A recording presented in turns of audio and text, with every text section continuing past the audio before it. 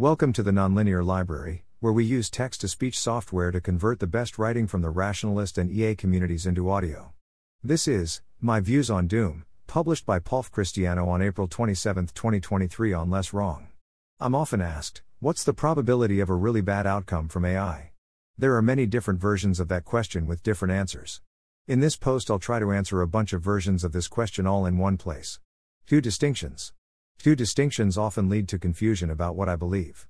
One distinction is between dying, extinction risk, and having a bad future, existential risk. I think there's a good chance of bad futures without extinction, for example that AI systems take over but don't kill everyone. An important subcategory of bad future is AI takeover, an outcome where the world is governed by AI systems, and we weren't able to build AI systems who share our values or care a lot about helping us. This need not result in humans dying, and it may not even be an objectively terrible future. But it does mean that humanity gave up control over its destiny, and I think in expectation it's pretty bad. A second distinction is between dying now and dying later. I think that there's a good chance that we don't die from AI, but that AI and other technologies greatly accelerate the rate of change in the world and so something else kills us shortly later. I wouldn't call this from AI, but I do think it happens soon in calendar time, and I'm not sure the distinction is comforting to most people. Other caveats.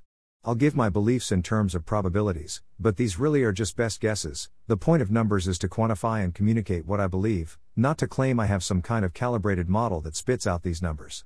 Only one of these guesses is even really related to my day job, the 15% probability that AI systems built by humans will take over. For the other questions, I'm just a person who's thought about it a bit in passing. I wouldn't recommend deferring to the 15%, but definitely wouldn't recommend deferring to anything else. A final source of confusion is that I give different numbers on different days. Sometimes that's because I've considered new evidence, but normally it's just because these numbers are just an imprecise quantification of my belief that changes from day to day. One day I might say 50%, the next I might say 66%, the next I might say 33%. I'm giving percentages, but you should treat these numbers as having 0.5 significant figures. My best guesses. Probability of an AI takeover, 22%. Probability that humans build AI systems that take over, 15% including anything that happens before human cognitive labor is basically obsolete. Probability that the AI we build doesn't take over, but that it builds even smarter AI and there is a takeover someday further down the line, 7%. Probability that most humans die within 10 years of building powerful AI, powerful enough to make human labor obsolete, 20%. Probability that most humans die because of an AI takeover, 11%.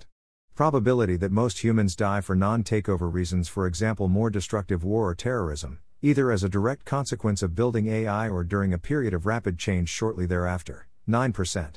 Probability that humanity has somehow irreversibly messed up our future within 10 years of building powerful AI, 46%. Probability of AI takeover, 22%, see above. Additional extinction probability, 9%, see above.